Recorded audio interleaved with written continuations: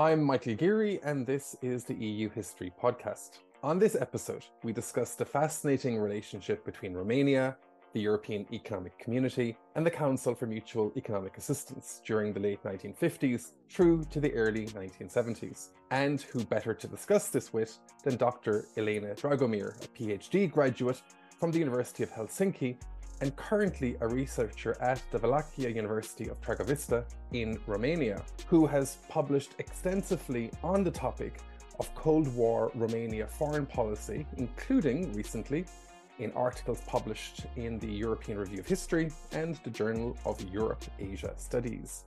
Elena, welcome to the EU History Podcast. Thank you very much. I'm particularly excited to discuss your work today because it's the first episode of the podcast where we kind of go behind the Iron Curtain and focus on this really exciting interaction between the EEC and the CMEA, and in this case, looking at that interaction through a Romanian lens. When I was reading your work, I was really struck by how little has been done by historians on this whole world of Romanian foreign policy vis-a-vis the EEC and the CMEA. During the formative years of the EEC's creation. My first question, since we'll just dive right in, is why do you think there has been a lack of scholarly interest in this whole world that you really vividly describe in your recent research? I think that for a very long time, scholars tended to focus on studying Romania's relations with the Soviet Union or Romania's participation in the CMA or in the Warsaw Pact. Very late and very slowly, the scholarly interest turned towards Romania's relations with Western states, Western organizations, and I think there was, and maybe there still is, this misconception that after the war, Romania did not really want any kind of relations with the West. That's the main historiographic narrative, even nowadays. That Romania was the one that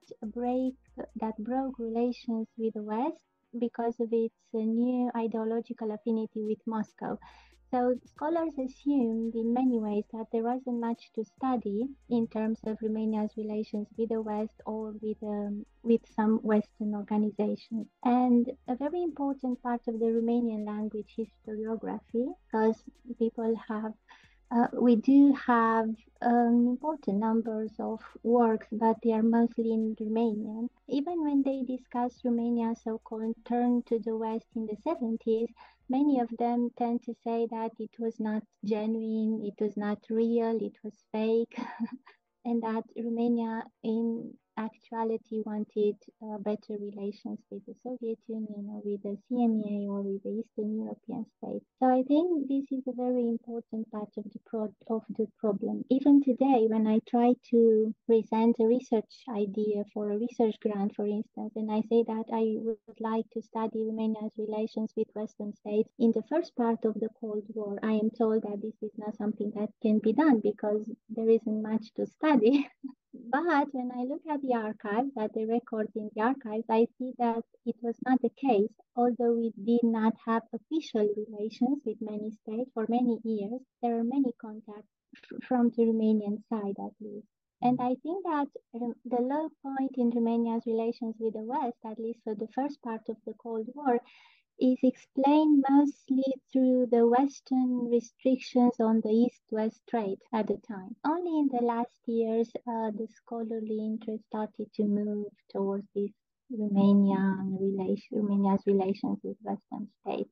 Yeah, and we will turn to that turn to the West, which is a really fascinating turn, this apparent turn to the West in the 1970s, which is really interesting. But you mentioned there earlier, I suppose, the archives. How accessible is all of this archival material in the foreign ministry from the period of, say, the late 50s right through to this turn to the West in the 70s? I mean, is it easily accessible for historians? Is there an awful lot of material there, or are there still patchy gaps in what's available? This discussion about the Romanian archives is very complicated and complex, and I think that part of why researchers did not study relations with the West for a long time is also because we did not really have access or proper access to archive records. So the story with the Romanian archives is like this. There are two major archives that hold historical records that are relevant for this research topic. So we have the National Archives in Bucharest. They are officially called National Historical Central Archives, and I want to emphasize the fact that they are historical archives.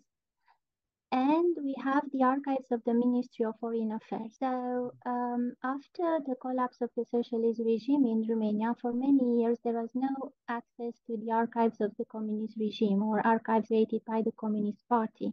In the early 1990s, only a very small number of people would have access to these archives or records or files, and they would publish on the basis of those files, but the rest of us would never have access or never been granted access to those files. And these were people that were very well connected either with the secret services in Romania or with the political sphere. That was a huge problem. Then in 2007, we had something that was called a presidential commission, that is the president of the state, a presidential commission for the study of the Romanian dictatorship or communist dictatorship in Romania.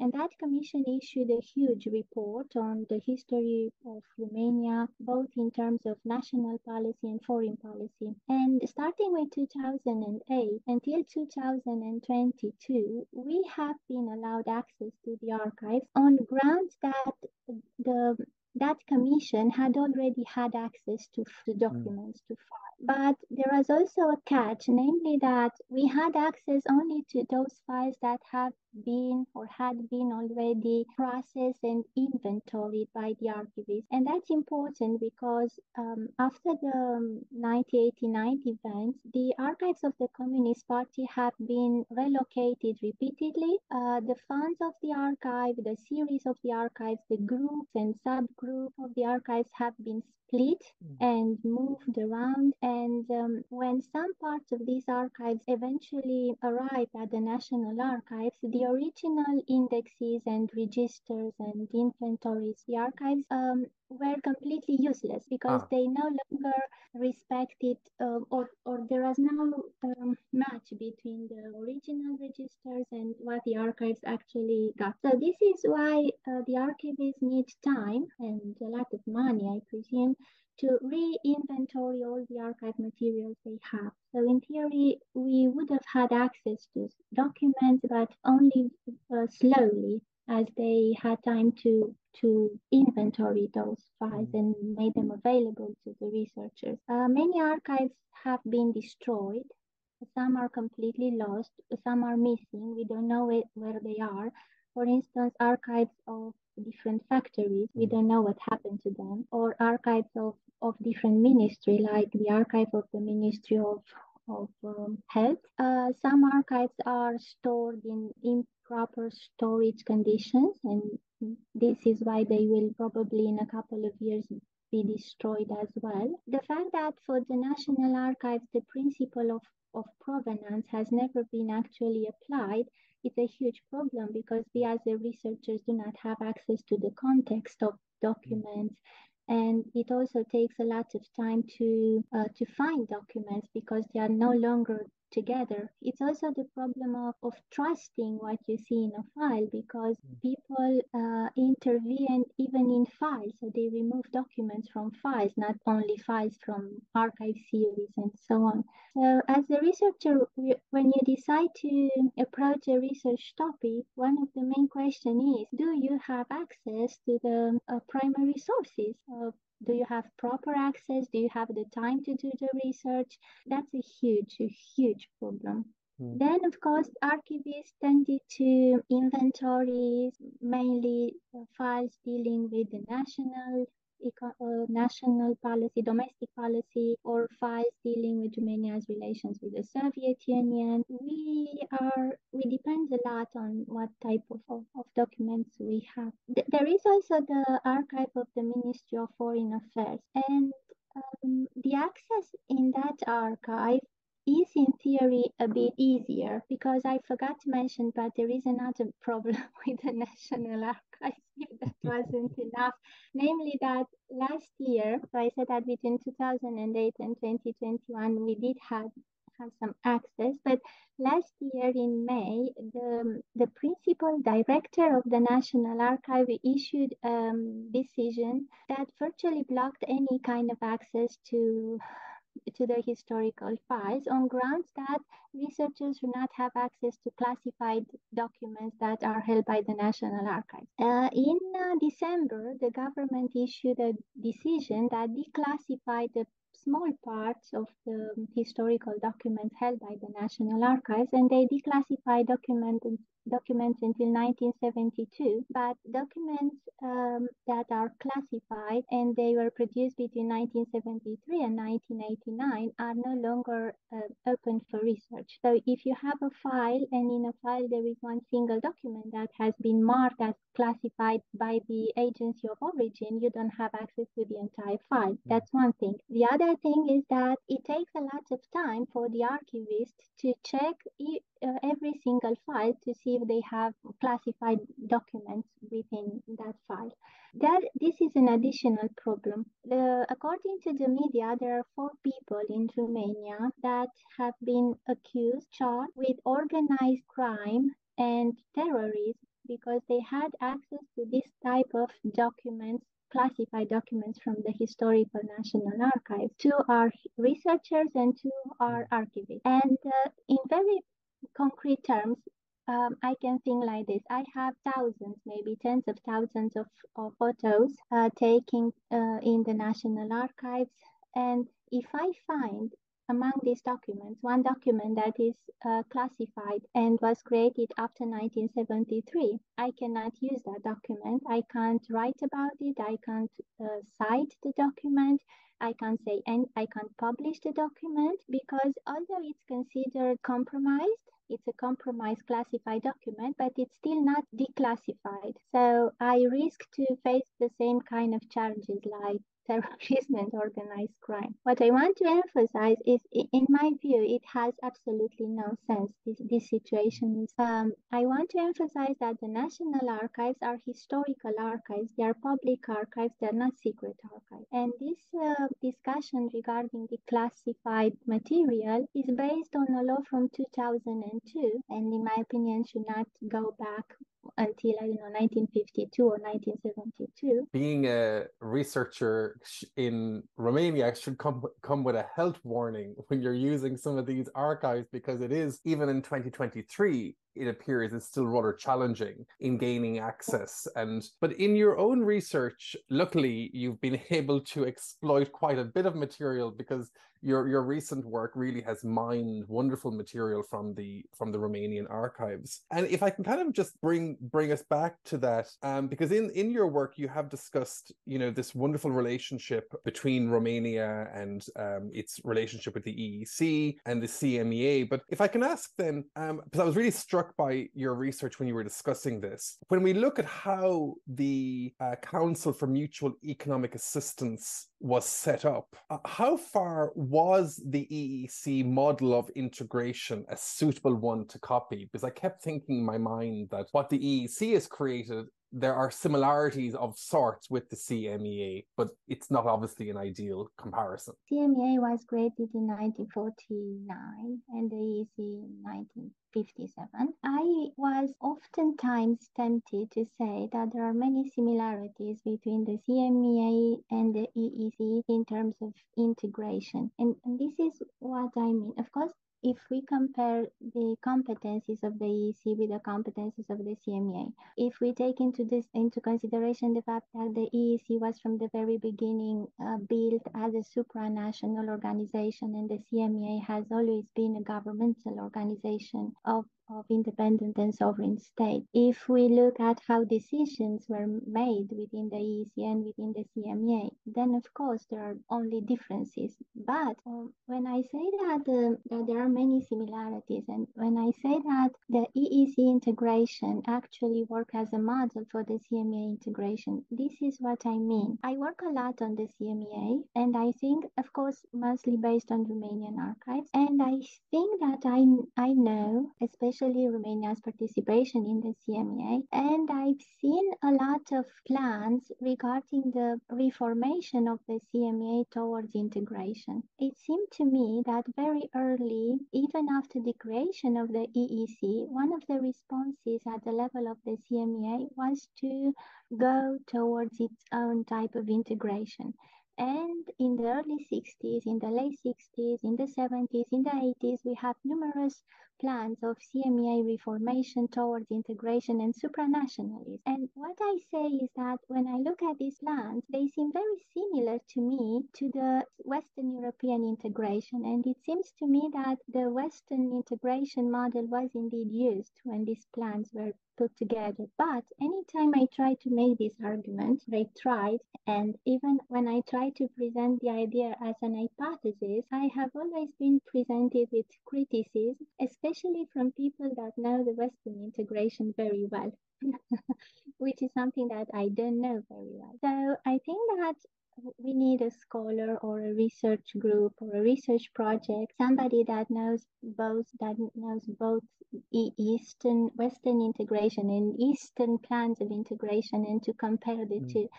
But in my opinion, the archive evidence suggests that the EEC model was indeed used as an example of CMEA integration. The picture you've painted in your work, I mean, you do see the CMEA paying close attention to what's happening in the EEC. And there's some really interesting discussions going on there that you've outlined, which would give an impression that there are aspects of the EEC model of integration, of cooperation between states, that the CMEA are quite eager or quite keen to kind of focus on some of those. Within that wider EEC world of the 60s, you talk about the kind of bilateral relations that Romania had with some Western European countries that were inside the EEC, bilateral economic relations that under the then rules were allowed. But once we have the kind of completion or the implementation of the European Community's common commercial policy in the early 70s, this becomes a bit of a problem for Romania, right? Because they had this relationship, but now it's proving more difficult because the EEC is moving forward in protecting their market. How does the implementation of the EEC's common commercial policy impact Romania? Well, the Romanian professional elite, like diplomats, economists,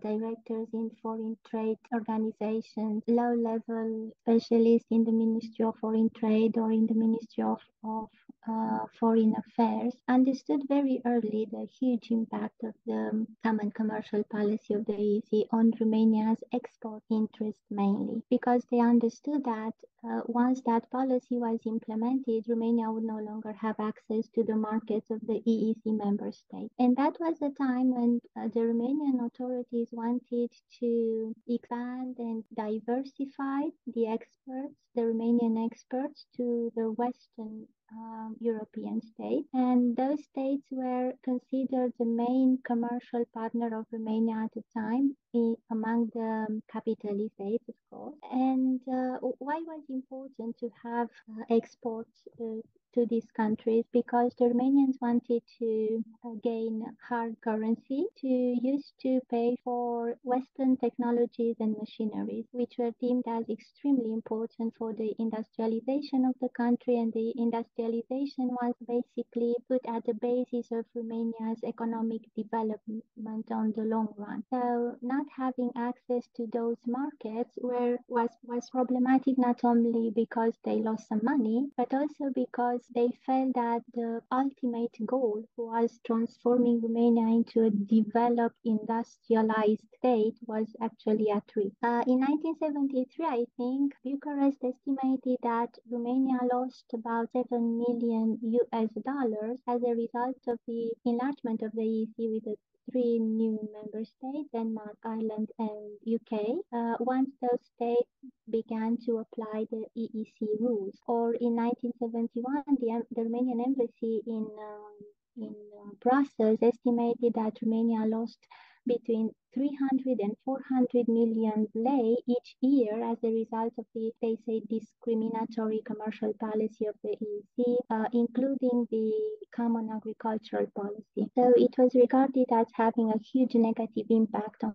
Romania's economic interests mainly. And this is why they decided that they had to deal with the EEC as an organization, because after a certain point, the EEC member states were no longer allowed to carry commercial relations with third countries. So Romania decided that if the only way to continue its export or commercial ties with the EEC member states was through the EEC, then it was willing to deal with the EEC. But in your work as well, you point out, which is really interesting, the ways in which it was quite challenging for the CMEA as an organization to develop a coherent policy towards the EEC. And that's really fascinatingly unpacked. So you talk about in your work policy responses to the EEC, like the so-called Prague program and the so-called minimal program. What are these programs? And moreover, and more importantly, why can't the CMEA get full support for these programs, especially the Prague program, in trying to coordinate or develop a clearer strategy towards the EEC? One of the responses of the CMEA towards the EEC integration was to reach its own integration. And one element in that integration was to create commercial coordinated policy of the CMEA member states towards the EEC. And that was the original plan, the original Soviet plan, to convince the CMEA member states to agree with a coordinated commercial policy towards the EEC member states. However, Romania opposed and blocked that initial plan, and what the Prague program was in the end was something very different from the original Soviet plan, because mainly due to Romania's opposition, the Prague program defined this coordination in terms of mutual consultations and exchanges of opinions and exchanges of information between the CMEA member states with regard to their own policies towards the EEC or the EEC member states. So the Prague program, which was a 12-point program, and then the minimal program, which was a 6-point program, just half of the Prague program mainly, were doomed to fail from the very beginning because they could not include very concrete measures of coordination and cooperation. And that was the result of Romania's opposition to this kind of coordination. What I really like about your work is this opposition that Romania has to these plans. And it's very clear that it's not going to work because Romania is kind of digging its heels in. Why is Romania then so opposed to a wider economic relationship with the CMEA and the EEC? Was it purely about Romania protecting and safeguarding its existing bilateral relations with EEC states like West Germany, and that they didn't simply want to have a plan imposed upon them that would impact their existing relationship for fear that Moscow would dilute this kind of economic relationship or this economic opportunities that they already had? I mean, this seems to be a really interesting question, right? As I said, many times the Soviet Union and other Eastern European states like East Germany or Poland, depending on the period, advanced proposals of CMEA reformation towards integration, and every time Romania opposed. Why Romania opposed? And it was a very successful opposition. It was because the Romanian authorities really believed that a supranational structure, a supranational organization would never be willing or able to make decisions favorable to the smaller member states. So as we know, in the early 1960s, according to the CMEA reformation plans, Romania was supposed to become a supplier of raw materials and a supplier of agricultural products, and to import instead industrial products. And the Romanian authorities from the very beginning said that was not economically profitable to export cheap agricultural stuff and to import expensive industrial machineries. That also affected Romania's long-term development plans, economic development plans. As I said, Romania or the Romanians believed from the very beginning after the war that the country should industrialize, that only an industrialized state could become a member of the group of the developed states of the world. And that was the original goal or the final goal. I wouldn't say that Romania did not want to expand its economic relations or cooperation or coordination within the CMEA, but I would say that it wanted a type of coordination and cooperation that was according to the Romanian terms.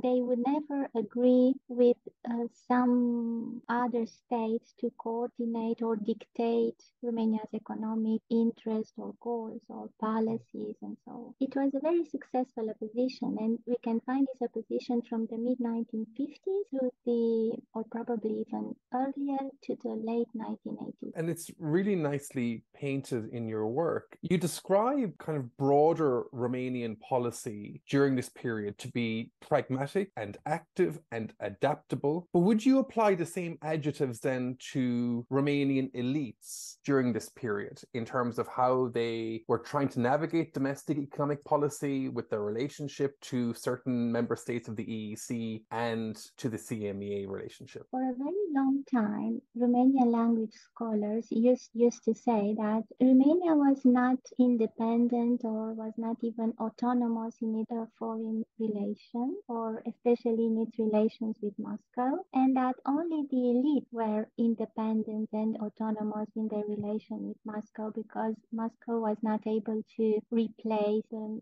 Romanian elite anytime Moscow wanted. And this is something that I don't really agree. I don't think your question goes there. The professional elites in Romania, as I said before, and the role of the professional elite at the time, I think it was very important. And although my research has never really focused on the role of those elites, it seemed to me that the archive evidence suggests that their input was often taken into consideration. So these elites, they were economists, specialists in foreign trade, even diplomats. They would elaborate analyses, reports, strategies, proposals, and those papers would be revised and approved by the high-level party or state's elite. And what I find is that often cases, their proposals were accepted. And I think that this is a very important thing to notice because usually the Romanian language historiography says that it was Ceausescu or Gheorghiu who decided and everybody accepted the decision and that was it. But this is not the case. I mean, they asked for the input from the professional elite and they took it into consideration and they accepted that. And when it came to Romania's relation with the EEC, I could very well see that the embassy in Rome, for instance, was among the first one that advanced proposals regarding Romania's future relations with the EEC, especially in the 1960s, and then the embassy in Brussels, and then directors in the ministry, directors of foreign trade organizations, and these proposals were taken into consideration many, many times. Romania then joins the International Monetary Fund and the International Bank for Reconstruction and Development in 1972. We discussed earlier this turn to the West in the 70s. And I suppose Romania then is somewhat aligning herself with that world of institutions, Western institutions in one way. Is this a reaction to the European community's common commercial policy? Or is it simply a realization that Romania needs financial support beyond the CMEA or economic opportunities beyond the CMEA, and that slowly but surely, despite the communist system, Romania needs to be economically pragmatic? In the the 1960s, Romania considered that the IMF and the World Bank were international financial organizations that were beneficial to the developed industrialized states, but not to the less developed or developing states, including the member states. And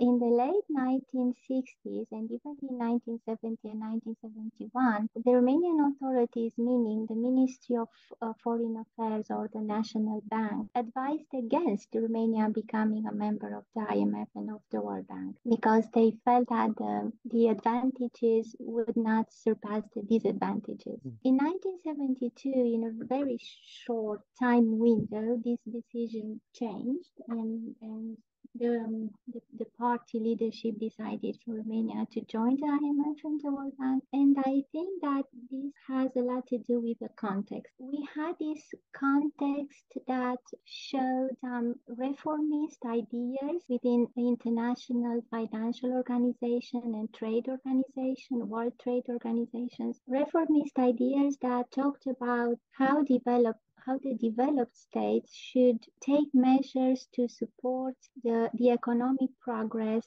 of the developing or underdeveloped states. And in the early 1970s, Romania defined itself and tried to officially be accepted as a socialist developing state, precisely because it hoped to have access to the measures that the United Nations or the GATT or the IMF would take in support of the developing countries. In very concrete terms, Romania wanted to have access to cheaper loans to use for the same imports of technologies and Western technologies and Western machineries. That was the plan. And another aspect, equally important, I think, it was Romania's decision to expand its trade relations with as many world countries as possible. And the Romanians were observing this emerging global economy, and they believed that they could not function within that emerging global economy if they were not members of the organizations that tended to run or manage to some important extent that world economy. That was the plan. At least.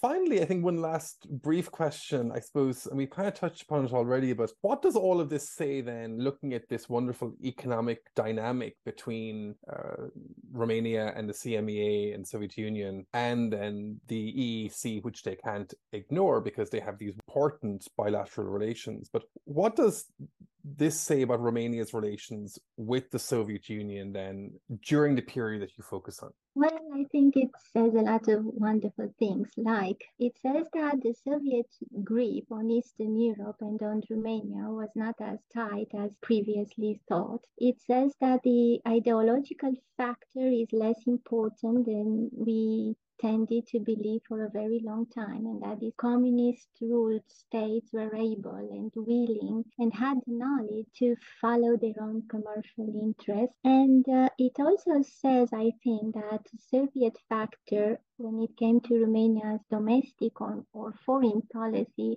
has been used too much.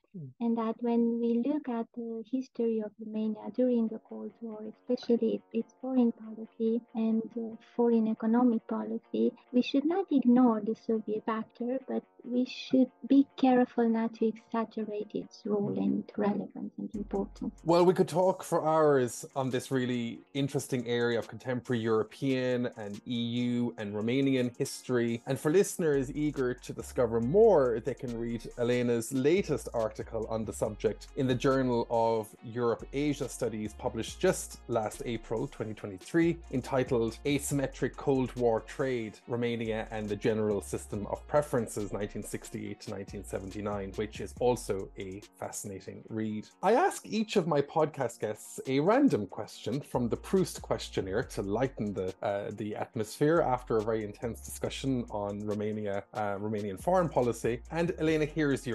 Which talent would you most like to have? Well, for the sake of the game, I think I would like to be able to cook, because I'm completely unable to boil an egg. And I think that would be very useful. Yes, that's incredibly useful challenge, which I think we all need to improve upon. Very Yes. good. Dr. Elena Dragomir, researcher and expert on Russia or Cold War policy in Romania. Thank you for being my guest on this episode of the EU History Podcast. I'm Michael Geary. Thanks for listening.